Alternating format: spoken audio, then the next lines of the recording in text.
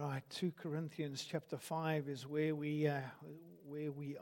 Why everywhere? Why everywhere? That's my title this morning, and I'm particularly going to look at 2 Corinthians chapter 5 from verses 14 to 17. We'll get there in just a moment. Why everywhere? Well, we're sort of on the bottom end, as it were, of our series on making disciples, and there are the 4 questions that we have covered so far during the series.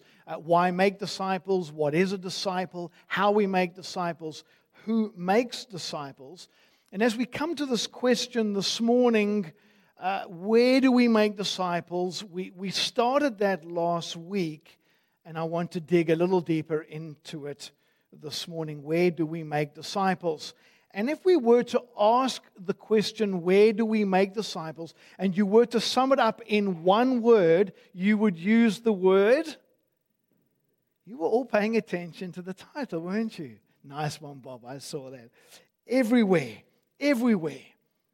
We could say that we ought to make disciples everywhere. We could put it like this. We are to make disciples there in the nations, and we're to make disciples here in the nations.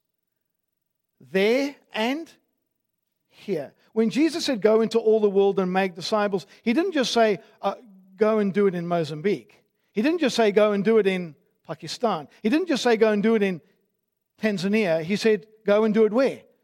In the nations in Australia, in the nations in Busselton. The nations are everywhere, therefore we make disciples everywhere, wherever they are. There was a time, I think, in Christendom, and it may still be in certain pockets today, that to go and make disciples means that you forsake absolutely everything and you only go to the farthest places in the world. I grew up in an era like that. There were some very famous missionaries, for example, who took these words from Jesus very seriously, and they forsook all and they went. They took these words up from Jesus in Luke 14. In the same way, Jesus said, those of you who do not give up everything, you cannot be my disciples. There was a famous English missionary by the name of C.T. Studd. He gave up fame, he gave up fortune to become a missionary both to India and to China. And I was reading one of the biographers, and this is what they said about him. He said when he went to Africa, he left his wife and adult daughters for about 2 years during the first trip. But then he left his wife again and again. And during the last 10 years of their lives, he only saw her once for about 2 weeks. The father of missions, William Carey, incredible missionary, 4th of April, 1793. This is what one biographer said. 4th of April, 1793, William Carey abandoned his pregnant wife and 2 little children and boarded the Oxford on the Thames to begin his voyage to India. You see, God used both of these men in fantastic and great ways. But there was this sense that when it came to me making disciples, you sort of had to leave everything here and go over there. And even your family was expendable when it came to missions. I grew up in an era where mission conferences were all the rage, and I used to go to one every single year, and we were exhorted every single year to get up and go. And somehow when you sat there and you didn't get up and go, you somehow felt guilty. And it was very common for the missionaries that were back on furlough or fielders back on home assignment, whatever, they sort of really let you know how much they gave up in order to go. But on the flip side of that, you often hear comments like this. In a mission discipleship making context, you often hear something like, charity begins at home. Meaning that it needs to be here more than over there. In other words, it's not there that's more important, it's here that's more important, so we need to begin here. So which one is more important? There or here? When I ask you that question, it's a little bit like trying to rank the following that's coming up on the screen. I'm going to put some things up on the screen. I'm going to give you about 10 seconds, and I want you to grade them in terms of biblical ranking. We'll get to that question in a moment. So have a look at these. All right? Have a look at those, right? Dog, Jesus, self, work, recreation, sport, church, spouse, and kids. Take 10 seconds. I was going to get some water, but there's none up here. All right? Get 10 seconds and just quickly rank them. Here we go. Go on. Just do it yourself. Talk out loud. Talk to the next one next to you. I don't know. All right. Husband and wife confer. Go 1, 2, and 3.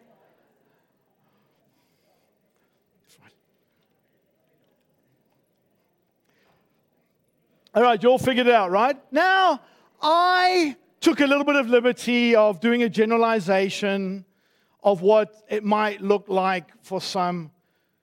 Actually, I'll give you another 5 seconds because that wasn't actually a request, Trace, but anyway, thank you.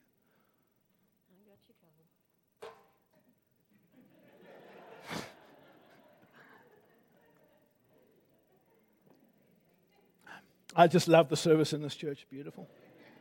All right, so I took a bit of a liberty this morning, and here's how I think. Generally speaking, you may argue with me a little bit about which one's first, second, third, fourth, fifth, sixth, seventh, but it probably looks like this for most of you over here.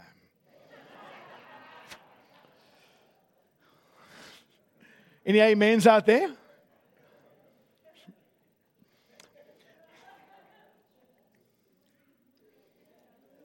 Okay, here's the problem.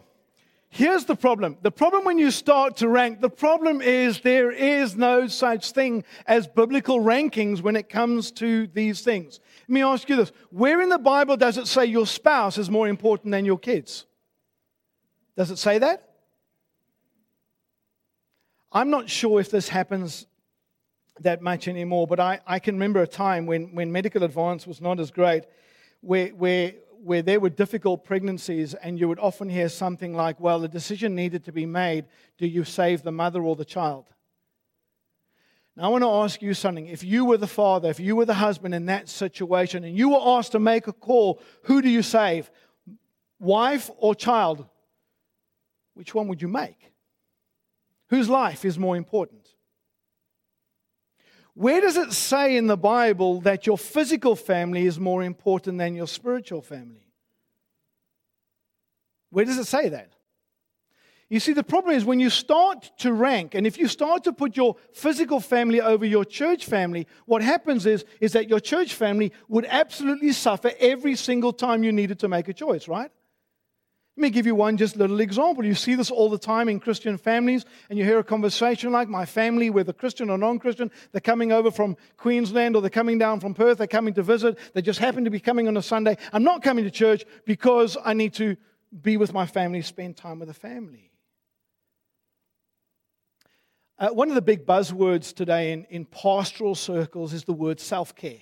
Self-care. I think I've been to the last 6 conferences, and all they're telling me is self-care, self-care. You need to look after yourself, pastor, so that you can look after the sheep, right? Now, that is not a bad thing to do. But if I start ranking my self-care above everything else, I'm going to happen to have a very distorted picture. So, here's what the picture should look like. You see, all the aspects of our lives are important.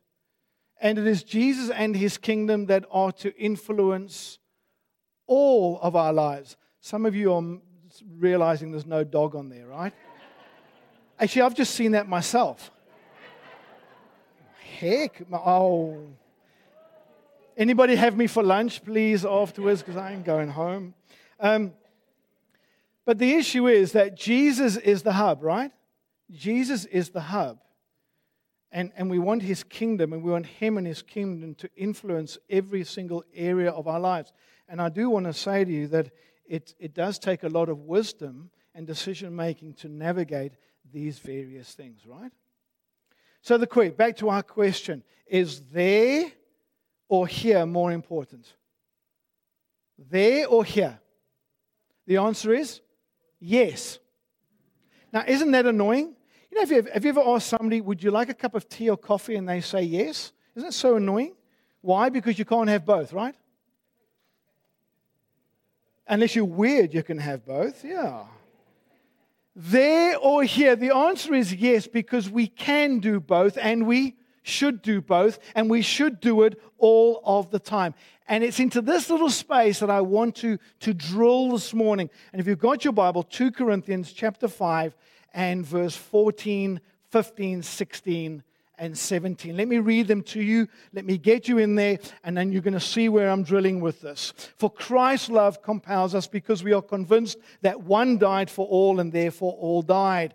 And he died for all, that those who live should no longer live for themselves, but for him who died for them and was raised again. So from now on, we regard no one from a worldly point of view. Though we once regarded Christ in this way, we do so no longer. And that's the key verse. I'm going to come back to it in a moment. Verse 17, therefore, if anyone is in Christ, the new creation has come. The old has gone.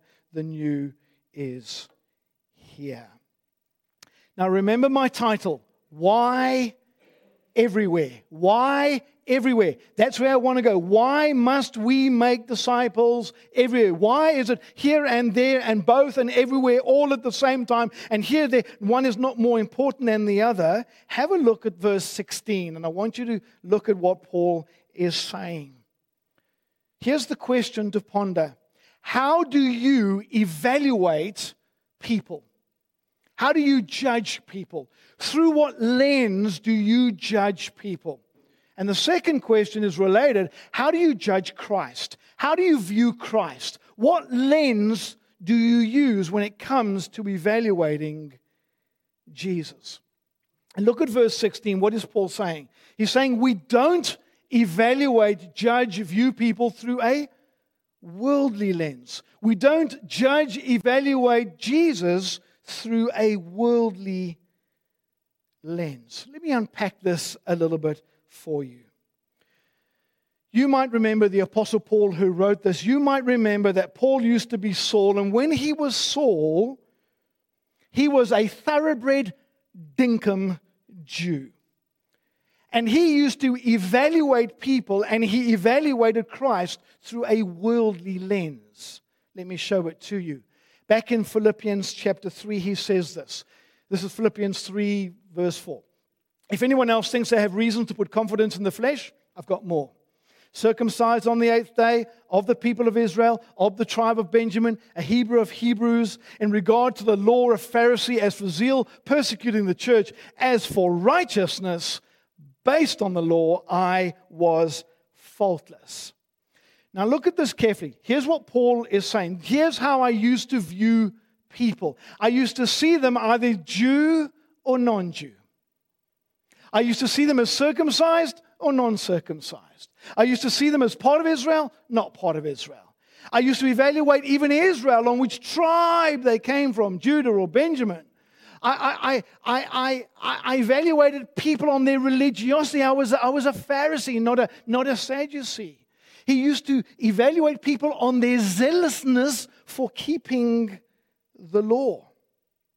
In other words, Paul says that what he used to do, he used to judge people on religious, moral, racial, national, ethnic grounds.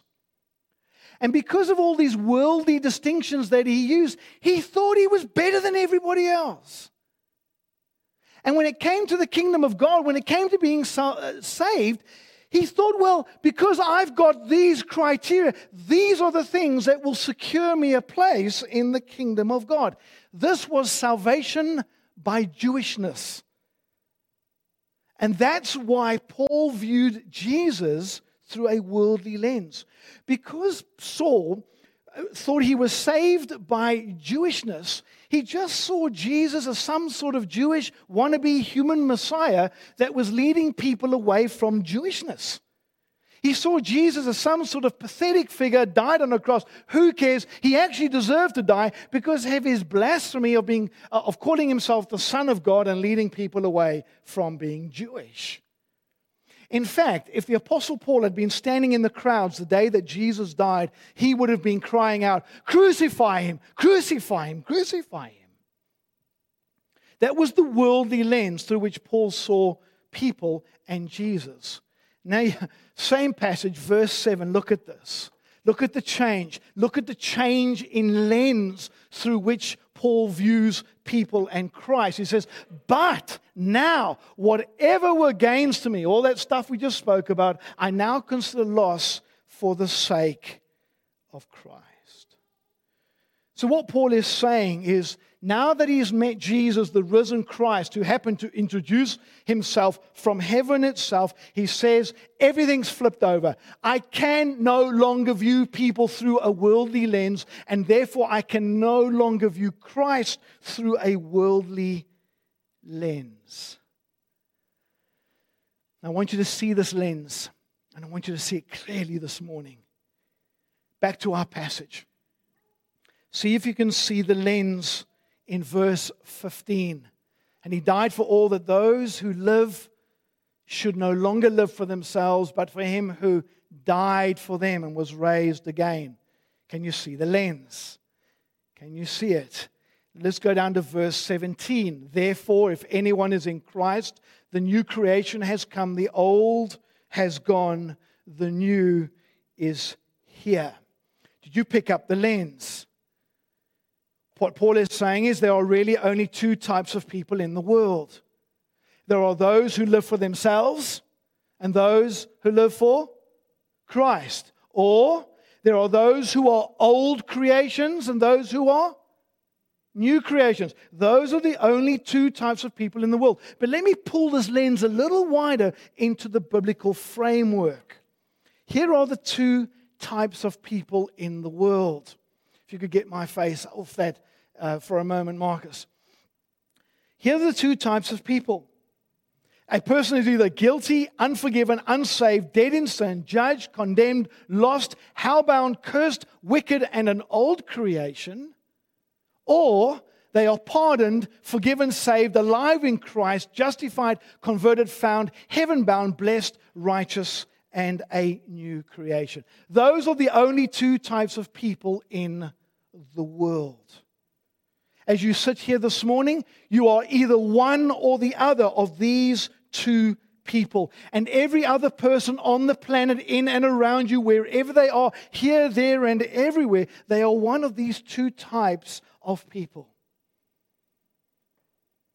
You might be sitting here, you might be black or white, you might be pink or brown, you might be South African or Australian, you might be rich, old, or somewhere in the middle, you might be vaxxed or unvaxxed, you might have a year 10 education or a PhD, you might be a doctor, a dentist, or a shelf packer, an unemployed mom, you might be male, female, you might be religious, unreligious.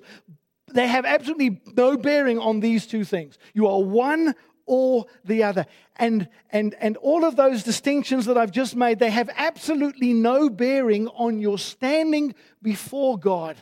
And they have absolutely no bearing on your standing as a child of God. Why? Because all sin and fall short of the glory of God. And therefore the wages of death is for all, because all sin. The soul that sins, it will die, said Ezekiel. Hebrews 9:27, it is destined for man once to die and then to face the judgment. There are absolutely no exceptions. There are no ethnic, national, social, economic, gender, political passes on this one. I don't know if it was this week, this last week or the week before. It was a wonderful thing that our Emperor Mark McGowan, he's been elevated in status from supreme to, up there. And it was a wonderful thing that he finally granted an exemption for someone in the eastern states to come over and visit his dying mother. It was a great exemption. However, there are no exceptions to the wrath of God that faces every man, woman, and child, because every man, woman, and child sins. And you need to know this morning, you've got to know that this thing is being skewed in so many different ways today. But let me just give you one example. Do you recognize this face? Do you recognize him? His name was Larry King.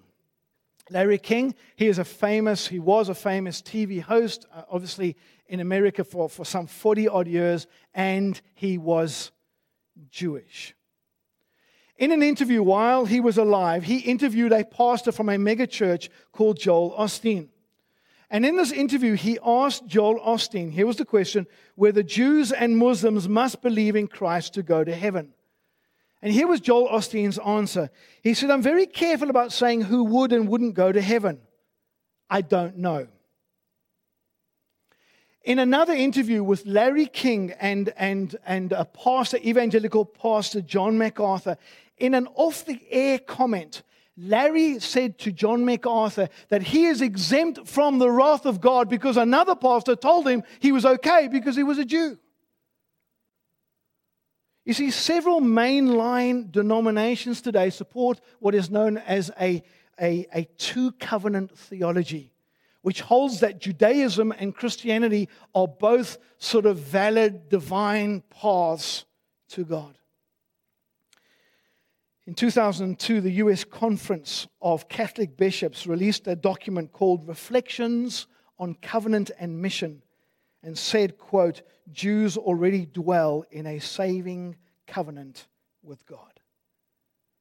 That is back to Saul. It is Pharisaic Judaism, saying that there is some sort of ethnic category in which you could be that would save you from facing the wrath of God on sin. Let me give you a quote. I won't tell you who it is because you'll know who it is. This is from the most famous evangelical missionary evangelist ever.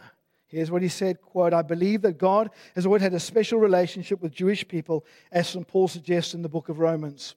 In my evangelistic efforts, I have never felt called out to single out the Jews as Jews, nor to single out any other particular groups, cultural, ethnic, or religious, end quote.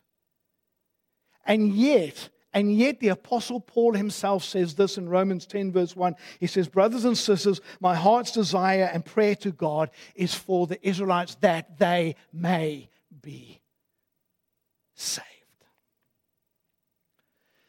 So let me make this just a little bit closer to home and personal for you.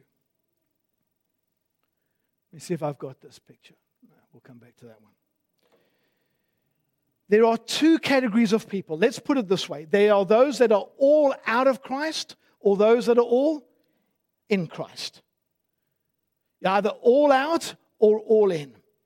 And there are absolutely no exceptions. Every single person on the planet, whether Jewish or Muslim, agnostic or atheist, it applies to every single person in your family, from your children to your parents, to your siblings, to your friends, your work colleagues, next door neighbor, and everyone else in between. It applies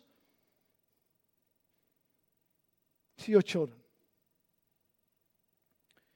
I know I know that I'm speaking to the converted, but our children are not born Christians, are they? They don't become Christians because they're infant baptized or dedicated. They're not Christians because they grow up in a Christian family with Christian parents. They are not saved because they grow up in a covenant community. They are born outside of Christ. They face the wrath of God because of who they are, sin, and because of what they do, sin. You hear comments, things like this. Oh, so-and-so is such a good bloke. Or such and such a person did such wonderful things for humanity. Or, you know what? There are non-Christians who are even kinder than Christians. All these sort of worldly distinctions mean nothing when it comes to salvation because all sin and fall short of the glory of God. Have a look at this picture. Do you think that any of these people get an exemption? Do you think they get a pass? Because they're prime ministers or they premiers? Do you think any of them get a pass? How about these guys? Because they've been the president of the United States of America. Do you think they get a pass when it comes to standing before the wrath of God?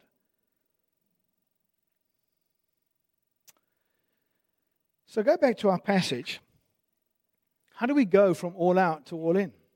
Or put it this way, what is it that takes us from all out to all in? Have a look at the passage. What takes us from all out to all in? Have a look at verse 14. It's pretty obvious. For Christ's love compels us because we are convinced that one died for all and therefore all died. How about verse 15? And he died for all, that those who live shall no longer live for themselves, but for him who died for them and was raised again. Do you see it? How is it that we can go? What makes it possible to go from all out to all in?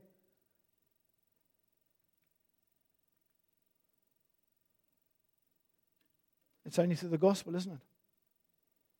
It's only if you're guilty, unforgiven, unsaved, dead, judged, condemned, lost, sinner, hellbound, cursed, wicked, and old creation. The only way that you can go to pardoned, forgiven, saved, alive, justified, converted, found, saint, heaven-bound, blessed, righteous, and a new creation. The only way is through faith in the gospel.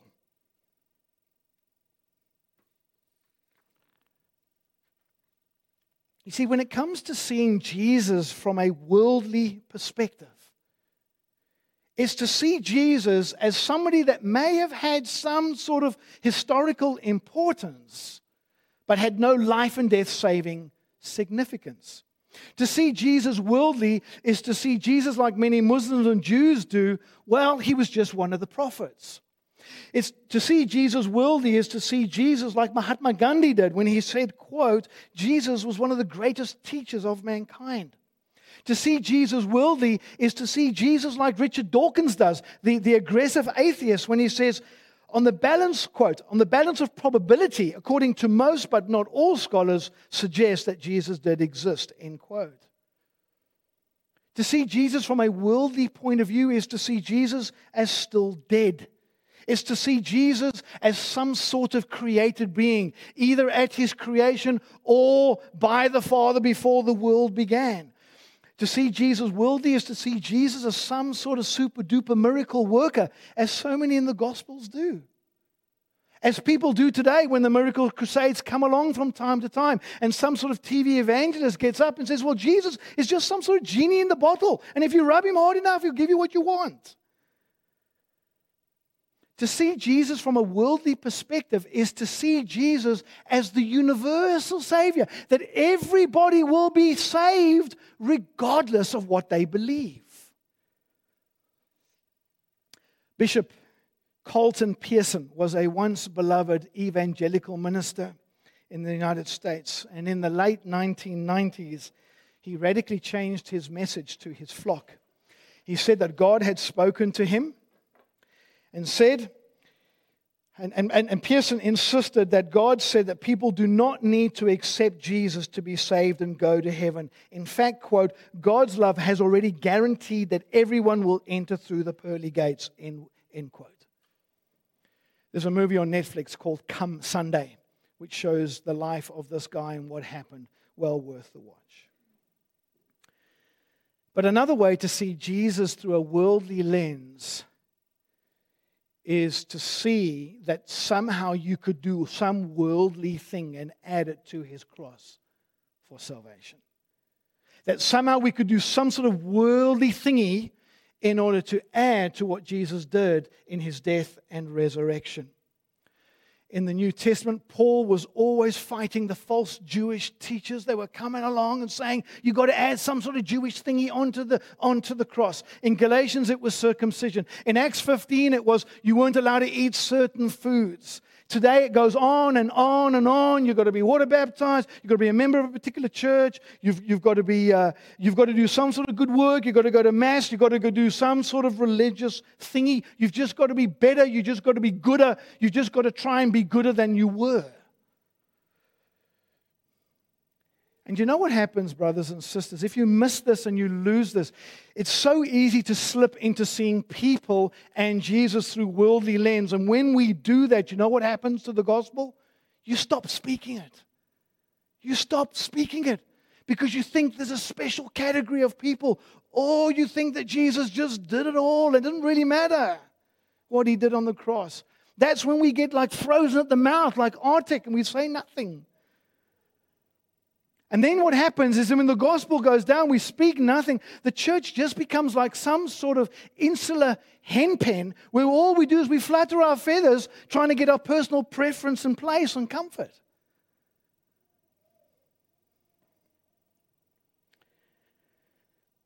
Let me put up that picture again.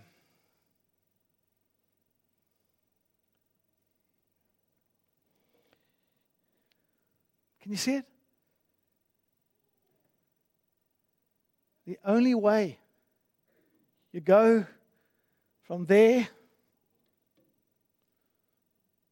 the only way you go from there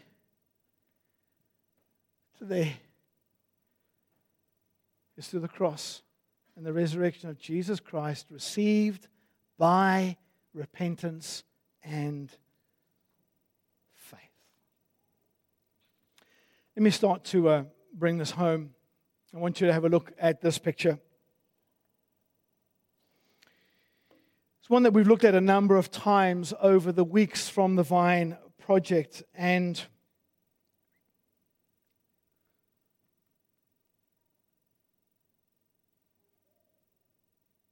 that's where the nations are, right? That's where most of the nations are. They're in the domain of darkness. They're in a place without light, without life, without hope. Most of the people in your life are there. Most of the people in your family are probably there. Most of the people at your work, they're there. Most people at university, they're there. Most of the people you work with at work, they're there. Most of your neighbors, they're there.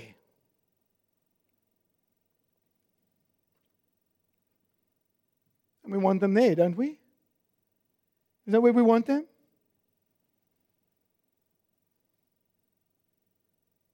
Well, how then can they call on the one they have not believed in? And how can they believe in the one of whom they've not heard? And how can they hear without someone preaching to them? And how can anyone preach unless they are sent? As it is written, how beautiful are the feet of those who bring good news. BBC, can we be those beautiful feet? Those beautiful feet that bring good news here and there. Whether it's here or there, we're going, supporting, we're sending. To the nations out there, to the nations here. To the nations out there, to the nations in our family, in our workplace, our unis, our sport places, even in our own church. We make disciples wherever we are. We be the beautiful feet of those who bring good news, because all the nations, wherever they are in a domain of darkness, and we want them into the kingdom of light, the kingdom of Jesus, the kingdom of grace, the kingdom of glory. But look at the picture again.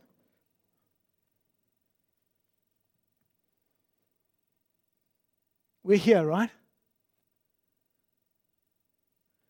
And I spoken to you about that learner thing for the last few weeks, but did you pick up who we are in Christ in 2 Corinthians 5 verse 17? Did you see what we are? Can anybody remember? What are we? We are new creations. So yes, it's about being beautiful feet to those in darkness, but it's also about being beautiful feet to one another, and we're new creations in Christ. Can we start to see each other that way? Can we start to, I know we're brother and sister, and that sort of lost something along the familiarity of that's lost something somewhere. We are new creations. As a brother or sister, can I see you as a new creation? Can you see me as a new creation? Can you see who we are in Christ? And what that means is that then we will start to nudge and exhort and encourage and move one another more and more to the right, more and more to that likeness in Jesus, to be more of the new creations that we are already.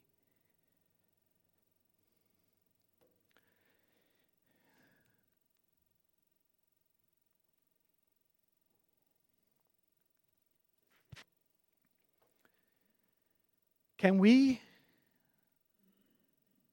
be those beautiful feet there whatever that looks like to those in darkness? Can we be beautiful feet to those who are here that are in darkness? And can we be beautiful feet to one another, to those of us together that are new creations in Christ? Encouraging one another to be more and more of that which we are in Christ. And I dare say this morning that there may be one, maybe two, who knows?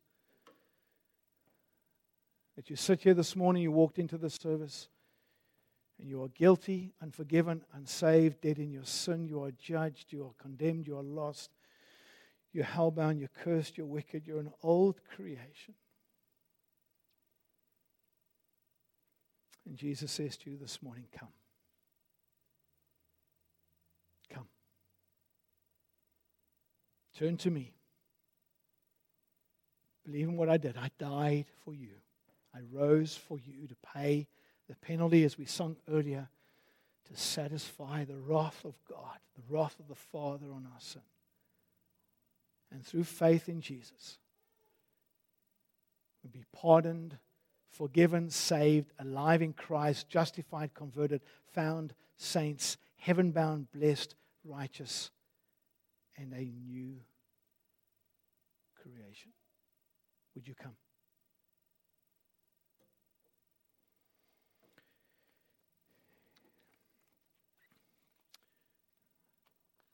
My most common word last week, if you were here, was the word obvious. Why everywhere? It's obvious. Let's pray.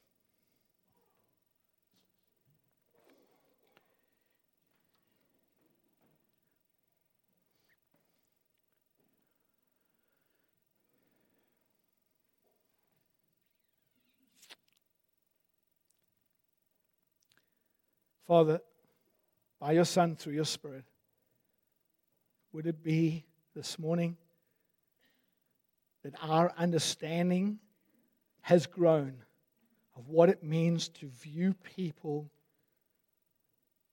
in the way you do, that we would not see Jesus and we would not see people through a worldly lens, but through a gospel lens, a Bible lens, a death and resurrection lens. And that our hearts would be stirred to be those beautiful feet to those in darkness there, to those in darkness here, and to be beautiful feet to one another who are new creations in Christ.